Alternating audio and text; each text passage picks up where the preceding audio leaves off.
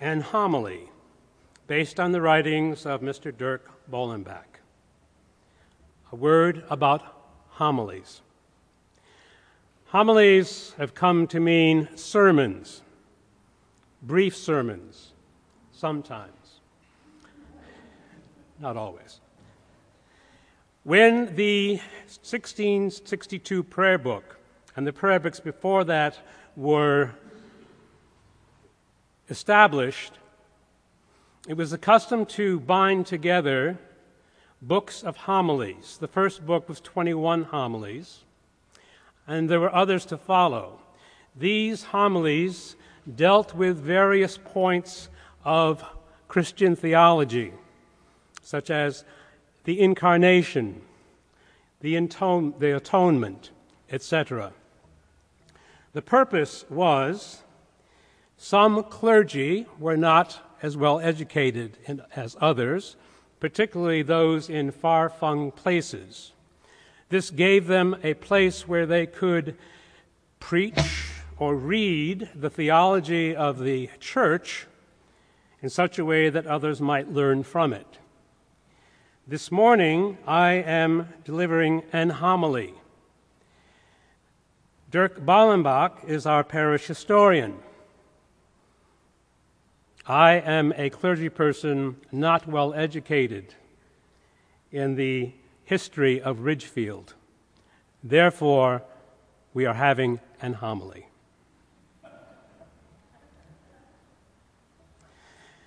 As the 1700s began, Ridgefield was neither explored nor settled by Englishmen.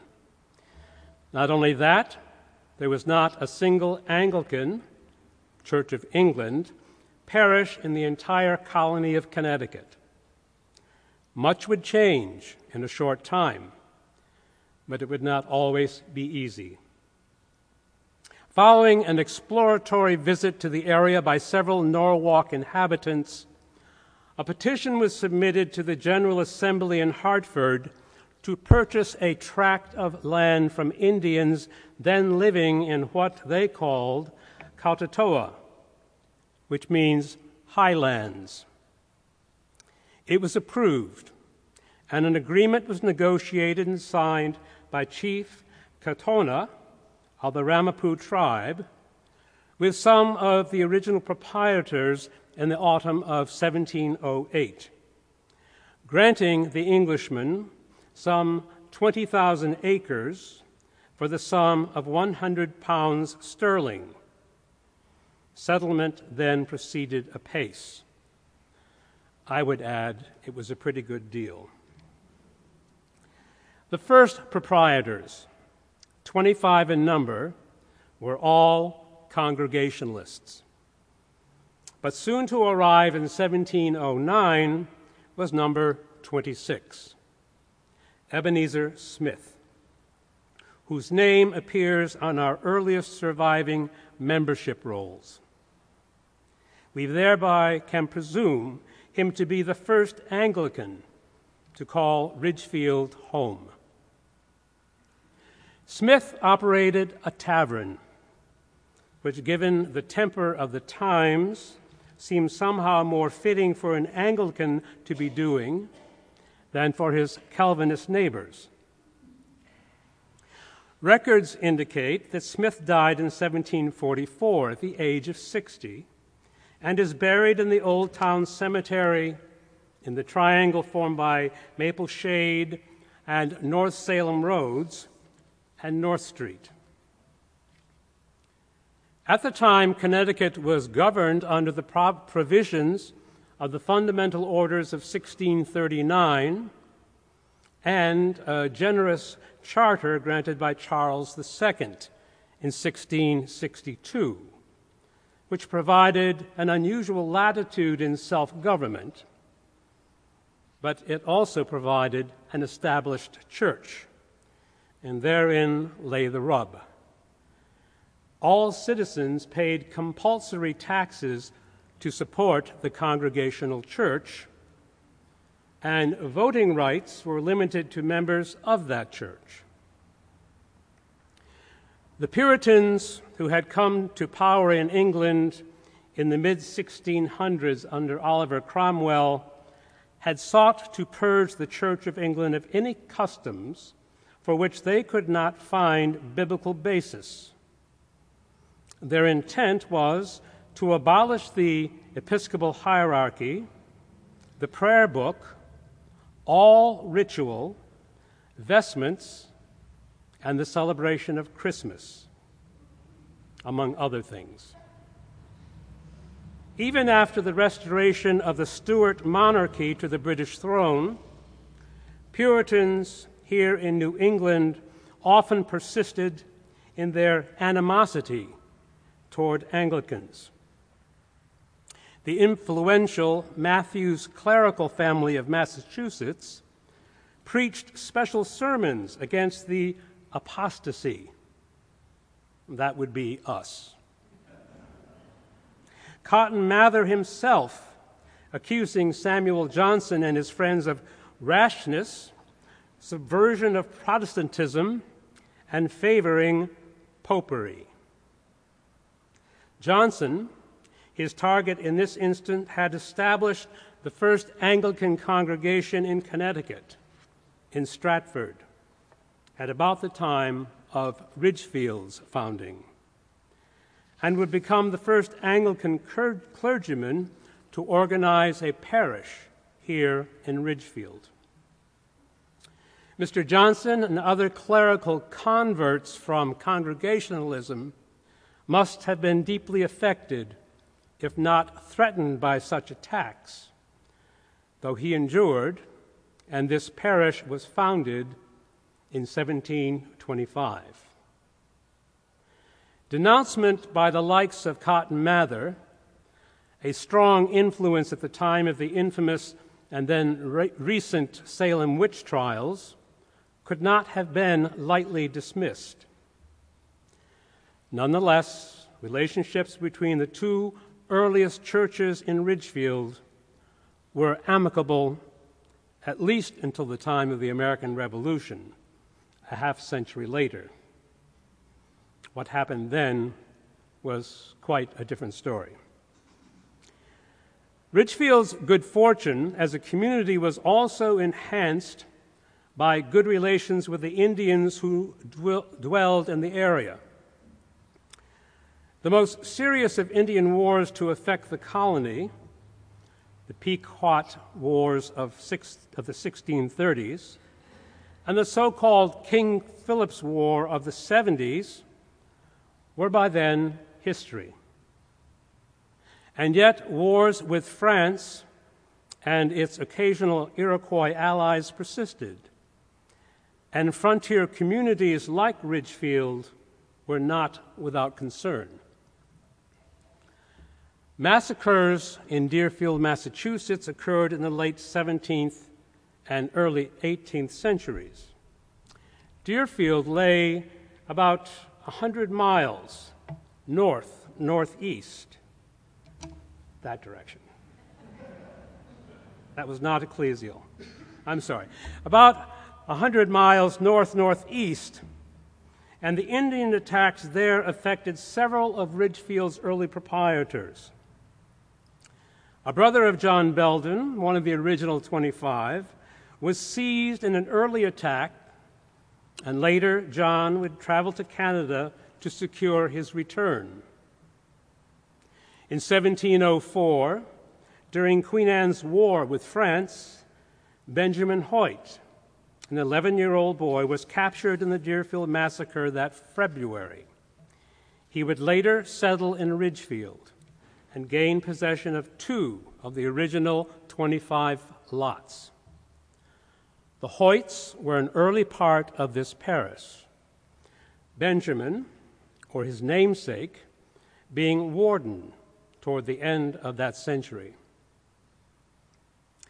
The natives in the immediate locale, however, cultivated friendship with the English, who in turn afforded them some assurance of protection from the Mohawks, the warlike allies of the French who lived just to the west. On a number of occasions, Ridgefield residents were called upon to bear arms against the French and Indians, during the 1700s, and several responded and fought, although not in the immediate area. Daily life, however, was focused more on the workaday frontier challenges, initially on survival itself in the small village.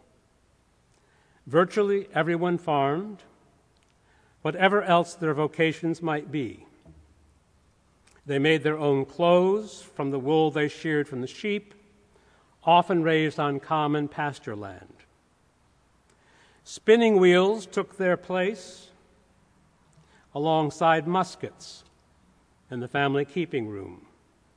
Both were quite functional. A history of Ridgefield notes that a woman would take her flax wheel and her baby and a bundle of flax and spend the day at a neighbor's, spinning and enjoying social time as well. All the women folks could spin the wool and flax into yarn and thread, and then they knit stockings and mittens and wove the linen into cloth. Each family also made its own soap and candles. Some of these early settlers were silversmiths and coopers, blacksmiths and tavern keepers like Ebenezer Smith, and there were physicians and cobblers and millers as well. The town's first grist mill was built and operated by Daniel Sherwood, one of the initial parish communicants and church warden. Whatever their religious preferences, early residents of Ridgefield were generally poor and often had to pool their efforts to clear their land and erect their log homes. Stone bees, clearing bees, and raising bees were a part of communal life, and thus all were drawn together, whether Anglican or congregational, in their way of worship. Anglican services were somewhat formally held in town beginning in 1725, as the sign out front of the church indicates.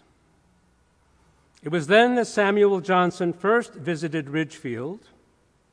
He and his early successors were members of the Society for the Propagation of the Gospel in Foreign Parts. That would be us. In 1728, the Reverend Henry Kaner from Fairfield knew of some 12 families in Ridgefield in need of Anglican care. 7 years later, the Reverend John Beach from Newtown reported that he often officiated and ministered sacraments in Ridgefield, where in 1735 there were nearly 20 families of very serious and religious people who had a just esteem of the Church of England and desired to have opportunity of worshiping in that way. By 1740, several families working together took time from their busy lives to construct the first actual church building out front of where we sit today. It was something less than 36 feet in length from north to south and 15 feet wide, about the size of our present chancel. A town meeting in 1738 had approved an agreement that allowed members of the church to use their town tax money to support those who would conduct services here, rather than have it diverted to the congregational ministry just down what was then known as Town Street. Thus, even with a rather limited edifice, but with assured financial support, the way was prepared for the parish to grow and to prosper on this very site. As you enter this present church building, there is a sign, usually placed just inside these doors. It begins by urging anyone who enters this holy house of God do not leave it without a prayer. And then it adds that we should give thanks for those who in past ages built this place to his glory, and for those who, dying that we might live, have preserved for us our heritage. To which I say, Amen.